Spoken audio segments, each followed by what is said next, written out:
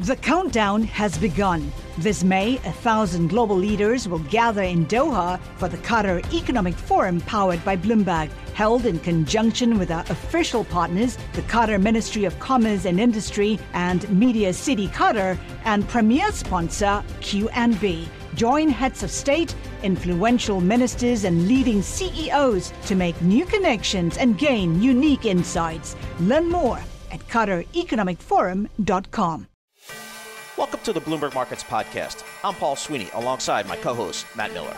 Every business day, we bring you interviews from CEOs, market pros, and Bloomberg experts, along with essential market-moving news. Find the Bloomberg Markets Podcast on Apple Podcasts or wherever you listen to podcasts and at Bloomberg.com/podcast. Jim Anderson, he's the CEO of Social Flow based in New York City, and we love to talk to Jim about all things kind of social media, technology, the internet. Jim, thanks so much for joining us here. So, you look at Facebook, they won dismissal of the United States and the various states' monopoly lawsuits. Is Facebook, are they in the clear now? I wouldn't say they're in the clear. I mean, it was a pretty stunning decision. I think everybody agrees there. And just look at their stock price if you want to see how stunning it was to the marketplace. But, they are still a giant target, right? They are a monopoly. It's funny. I heard you all talking about Friendster and MySpace, sarcastically, jokingly. You're not going to go. You're not going to go. Thank God someone gets my sarcasm. Otherwise I'd be off the air. I was thinking, oh yeah, I remember Friendster and MySpace. But TikTok and Snap are maybe the current analogies. And what Facebook will say is they compete every day for consumers' attention, right? And they don't have a monopoly. That's obviously their position. But they are not in the clear at all, right? Whether it be the FTC going back and trying again with a stronger case, whether it be Congress actually passing, antitrust law, which is going to require a level of bipartisanship we have yet to see, or whether it's something in the EU or other jurisdictions. This was a U.S. victory. It was a big victory for Facebook, but they are by no means out of the woods.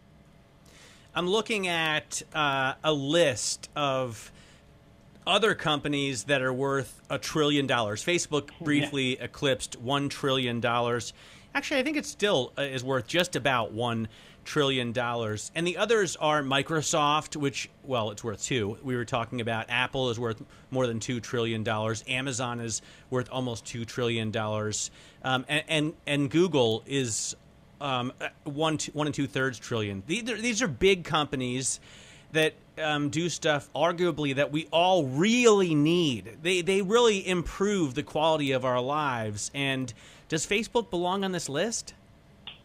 Well, the stock market seems to think so, right? If you're going to be in that kind of company with $2 trillion companies, or we'll say $1.7 trillion in the case of Google, Facebook is a consumer attention company, and what they've done arguably better than anybody else is for 2.5 billion people around the world create a habit of them coming back every single day, right? Their daily active users number is their most impressive one. And so clearly people are getting something out of that. And your points about the misinformation, the impact on elections, I mean, there's a lot of negatives that go along with that. But also remember, you have the ability to connect with family and friends, stay in touch with people you haven't talked with in years. I mean, there's clearly something that's bringing people back. And Facebook, just as importantly, has learned how to monetize that, right? They make massive sums of revenue from advertising off of that. So they've built a business and a business model that goes along with that consumer attention. And I do think they belong on the list. They're obviously very different than Microsoft or Apple or Google.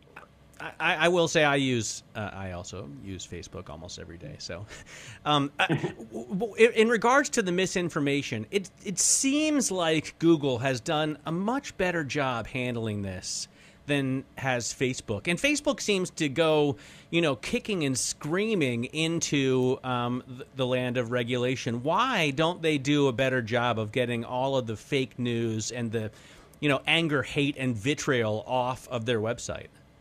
Well, I'm going to debate that point with you. I'm not sure that I would agree Google does a better job with that because specifically, remember, Google owns YouTube. You typically don't hear about Google and misinformation. You hear about YouTube and misinformation, but Google, of course, owns that. And YouTube arguably has a bigger problem than anybody with misinformation and has the exact same types of problems that Facebook does, which is when you get to such a massive scale, there's only so much humans can do. There's only so much machines can do. Decisions are inconsistent at best, missing at worst, and so it is a very daunting problem. I'm not suggesting any of us should cry a tear for $1 and $2 trillion companies. They've got the resources to try to solve this, But it is a very daunting problem on a scale that nobody has ever been able to handle before.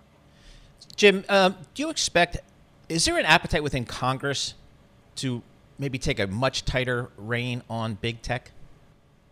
There is absolutely an appetite there, but I'll give you two things there. One, Republicans and Democrats both very much want to go after big tech, but for very different reasons, right? So, again, how do you get those reasons to align in action? I think there'll be an impetus, but the thing that people aren't talking about is I'm not sure there's that much consumer attention and interest in antitrust. I mean, it's a snoozer of a topic, and as big as the news was yesterday for Facebook and its stock price, we track consumer attention, and we look at the different topics, and the antitrust interest and then the number of people clicking on stories about antitrust is microscopic compared to things about the economy and even fashion, which is a great sign for retailers. Fashion and sports and those kinds of things are far, far more interesting to consumers. And ultimately, politicians respond to consumers. It's not at all clear to me that there's the consumer pressure on Congress to actually cause them to work in a bipartisan way to actually follow through on their threats. All right. Always great to get your intelligence on these issues, Jim. Really important, I think, for us and for listeners. Jim Anderson, the CEO of Social Flow, talking to us about Facebook, the big win yesterday, and the value. It's now worth more than $1 trillion. This is Bloomberg. Success is more than the final destination. It's a path you take one step at a time. It's discipline. It's teamwork. And it's the drive and passion inside of us that comes before all recognition. It's what Stifel's been doing for over 130 years. Quietly, yet strategically, Stifel's become one of the fastest growing wealth management and investment banking firms in the country. Our financial advisors go beyond traditional wealth management to provide clients with direct access to one of the industry's largest equity research franchises and a leading middle market investment bank. Because success is the drive it takes to keep climbing, the passion to keep investing, the best of each of us made better by the best in all of us. And that is where success meets success. Start your journey at Stifel.com. That's STIFEL.com. Stifel Nicholas and Company Incorporated, member SIPC and NYSE. I want to get right now straight back to, well, maybe she'll have something to say about small caps, but I think we're going to focus more on fixed income and equity strategies, a bigger picture look. Janelle Woodward joins us. She is president at Mackay Shields. They are a $158 billion global asset manager. Janelle, let me get your outlook on what's going on in this market first. I keep getting this mental image of a roller coaster, right when you get at the top and it's kind of slowing down, about to crest, and you're at all-time highs on equity indexes. People are starting to really worry about inflation. Fed members are starting to say we need to raise rates by the end of next year. I'm getting that feeling in my stomach. Do you get that as well? Well, thank you for having me. I think the good news is we don't have that feeling in our stomach, but I do think that we recognize that just like last year was quite unprecedented, the recovery is unprecedented. And anytime we go through an inflection point when it comes to policy, there's some digestion that needs to happen. Noting the hawkish tone of the Fed earlier this month, I think we left quite constructive. And I think some of the themes that we've seen across equity markets, we've seen across fixed income credit markets as well, and credit's been really well supported going into month end. So, Janelle, one of the things that the market focuses on somewhat, but it seems like it's completely focusing on the Fed here, is fiscal stimulus. We've got a couple of different bills kind of bouncing around Washington. How important is that to your outlook for the market, if at all? Yeah, it's certainly important. And I think if we look back earlier in 2021, a lot of the interpretation around fiscal policy and what it meant played a significant role in the rate market. When we look at the infrastructure bill on the table, the bill itself, $580 billion, isn't significant per se, but definitely is a nod in the right direction. We think it's a very positive development when we think about our infrastructure needs. We're constructive on the compromise, but we also think that there's going to be a flow through into fixed income markets from a structural perspective. And in that context, we're really focused on the implications on the muni market in particular. What happens to the muni market? I mean, especially with this huge influx of cash And it's a market that's so conservative and kind of slow to make moves. What are the effects? Yeah, I think what's interesting is we look back across fixed income markets over the last year. One of the things we've noticed is really some of the structural shifts that have taken place. And one of those areas is taxable munis, and we've seen a significant growth in the taxable muni market. And so when we put that against the infrastructure bill, a lot of that debt will end up flowing into the municipal market, and we think it creates a lot of just a really constructive opportunity for investors, both in terms of diversification, the ability to invest in clean water and public power and public housing in essential entities, but at the same point, aligned with the infrastructure bill, there's a sustainability aspect of this that we're hearing more and more about from our clients, and we think really is a terrific opportunity for investors. So, Janelle, real quickly, talk to us about ESG investing. We hear a lot more about it. How do you guys factor that into your investment process? Yeah, I think it's critical, and as we think about what we should be looking at from an analysis perspective and what constitutes materiality, ESG factors have become more and more part of this dialogue. It's both about downside protection, but also about just the direction of businesses longer term. So we see an opportunity through this growth, as I mentioned, in the taxable muni space, but we also see it broadly across the taxable fixed income space. Very exciting for Mackay today. We actually launched ESGB, which is a core plus taxable ETF focused specifically on ESG, and we think it's really important, really to demonstrate this value proposition to our clients within a core fixed income place where they're allocated. So we think it's going to continue to be very topical and important to investors going forward. All right, Janelle, thank you so much for joining us. We really appreciate it. As always, Janelle Woodward, she's president of Mackay Shields. Right now, let's get to something completely different. It is 20 past 11 right now in New York, 20 past 5 here in Germany. I want to get over to Scott Freeman. He's the co-founder and partner at JST Capital, talking about the latest crypto news with us, giving us his outlook on the space. And Scott, what do you think about, by the way, Dallas is a good place for crypto. I mean, maybe Austin is better, right? But it's a place where I think there's a lot of new sort of frontier kind of business going on. And I guess is crypto still in that stage, Scott? Yeah, I think so. I think, listen, there's always been a lot of technology talent in Austin, and more recently, people have been leaving California to Texas for tax reasons, and I think that's just really making Texas, Austin, Dallas more and more viable for people in the crypto space. All right, Scott, so we've seen the volatility continue in, let's say, Bitcoin, for example. It's up 4.7% today. It bounced like it has in the past, kind of off that $30,000-ish level. It did get a little bit below here.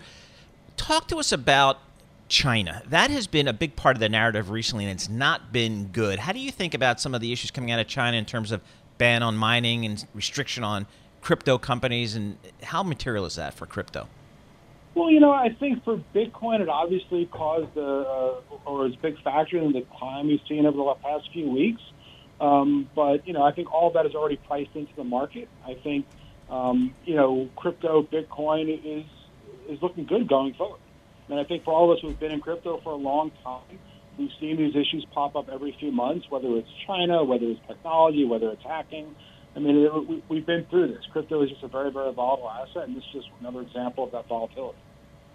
So what happens to Bitcoin now? I mean, when I think about price action here, I feel like if it drops below 30,000, that could be problematic. But I don't know if that's just because it's a round number that I've heard people rattle off a lot. And I feel like if it's going to go up, it needs to go back towards 50 and change to show success. Is that fair? Yeah, I think that's fair. I think we would kind of put the downside closer to 25 as opposed to 30, just given where the price action has been and where the activity has been. Honestly, from January of this year, we've always thought of a range of 25 to 50, which has been pretty accurate, generally speaking. But we think there's a lot of value in some of the other coins, especially ETH. So people who are looking to get into the ecosystem. Bitcoin gets all the headlines, but it's not necessarily the best opportunity for going forward. So I saw that Cathie Wood and ARK, they filed for a U.S. Bitcoin ETF in partnership with 21 Shares. How important is that for the space to have a Cathie Wood Bitcoin ETF? I think it's great. I think that on top of other positive news, ICAP came out with an announcement today, but they're going to be offering an exchange to trade Bitcoin. So I think things like that are all just great and bullish for the ecosystem. We're just waiting for the SEC to actually approve one of the ETFs. I think that would be great if and when that happens. There are already a bunch in Canada if you want in, and there's other ways to. For me, Cathie Wood seems like I thought she wanted to be on the leading edge of technology. Isn't she better positioned in Ethereum or in DeFi? Like what's she doing in digital gold? Well, I think she does both, right? I'm guessing that she's looking at all the opportunities and says, you know what, she has a good name. She's very well regarded. She's very reputable. And my guess is that she thinks this is a good opportunity just to increase the assets she has. You know, it's interesting, Scott. I'm wondering, it seems like the market, if you just look at the volatility around Bitcoin, it's searching for additional signs of validation maybe for crypto. You had Elon Musk, buy some crypto, buy some Bitcoin and allow Bitcoin to be used for purchasing of some of the vehicles. What's the next big thing that you think the market's looking for in terms of validation of crypto as, I guess, maybe an asset class, a real viable asset class? Yeah, I think that there will be others that come into the ecosystem that provide access to it. We're working with some of those parties right now, whether they're being banks, brokers, private banks, people overseas. I just think you'll start seeing more and more people from traditional finance offering those rails and access to the ecosystem. All right, Scott, thanks so much. Scott Freeman, co-founder and a partner of JST Capital, giving us our seemingly daily update on all things crypto. We'll have more coming up. This is Bloomberg.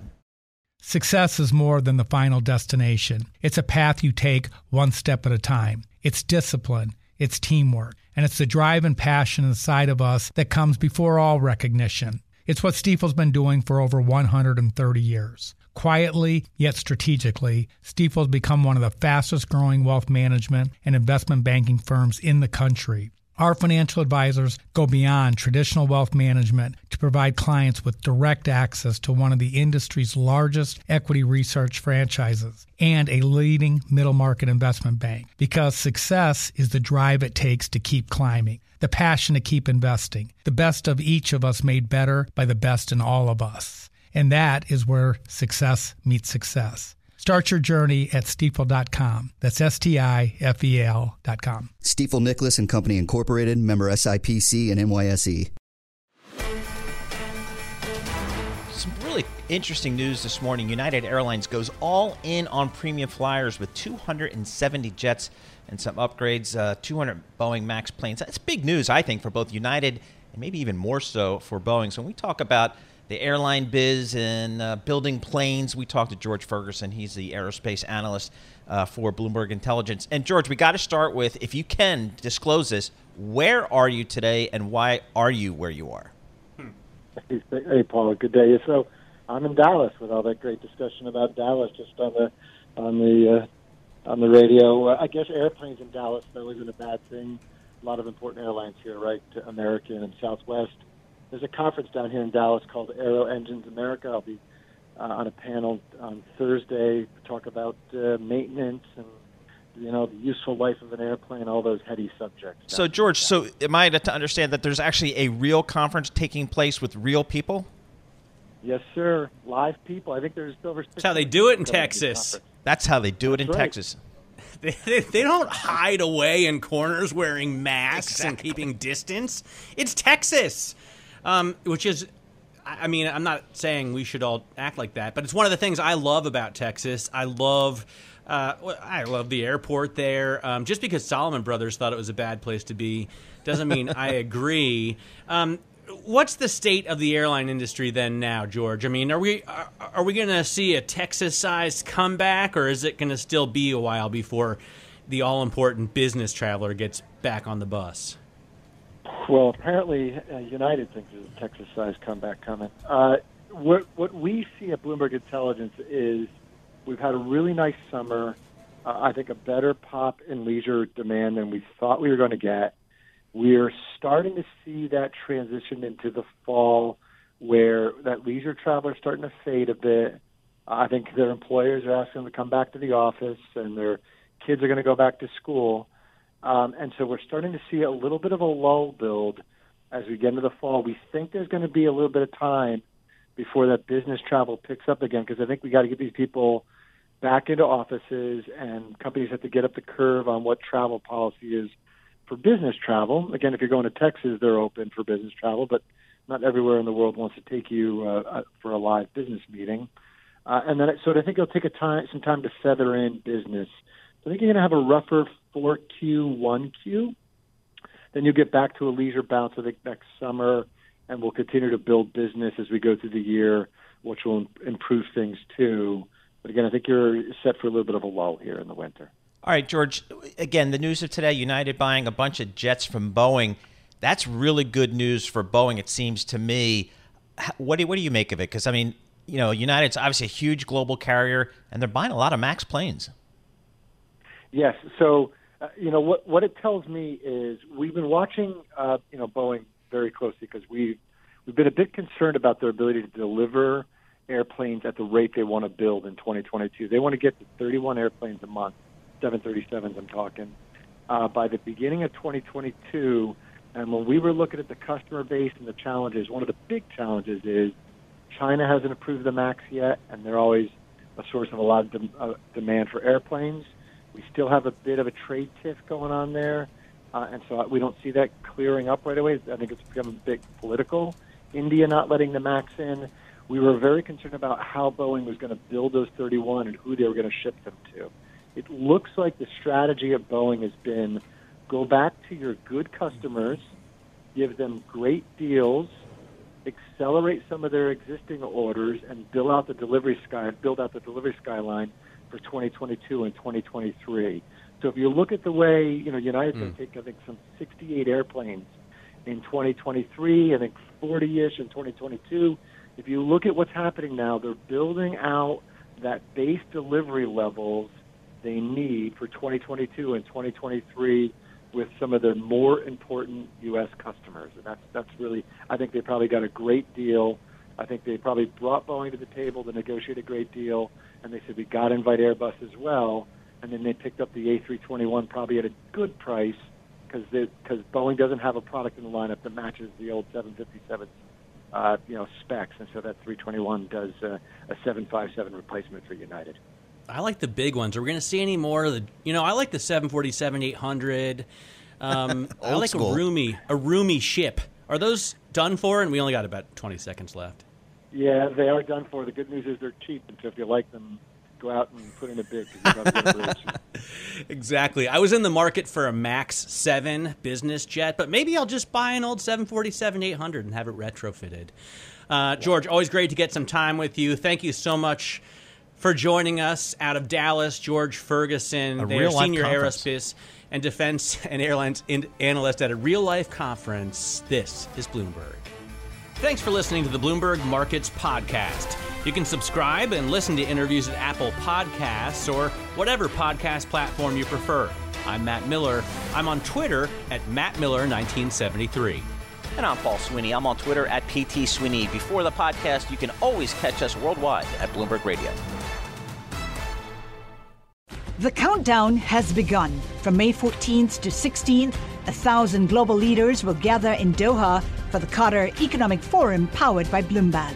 Join heads of state, influential ministers, and leading CEOs to make new connections, gain unique insights, and uncover valuable opportunities in one of the world's most rapidly rising regions. Request your invite for this exclusive event at QatarEconomicForum.com.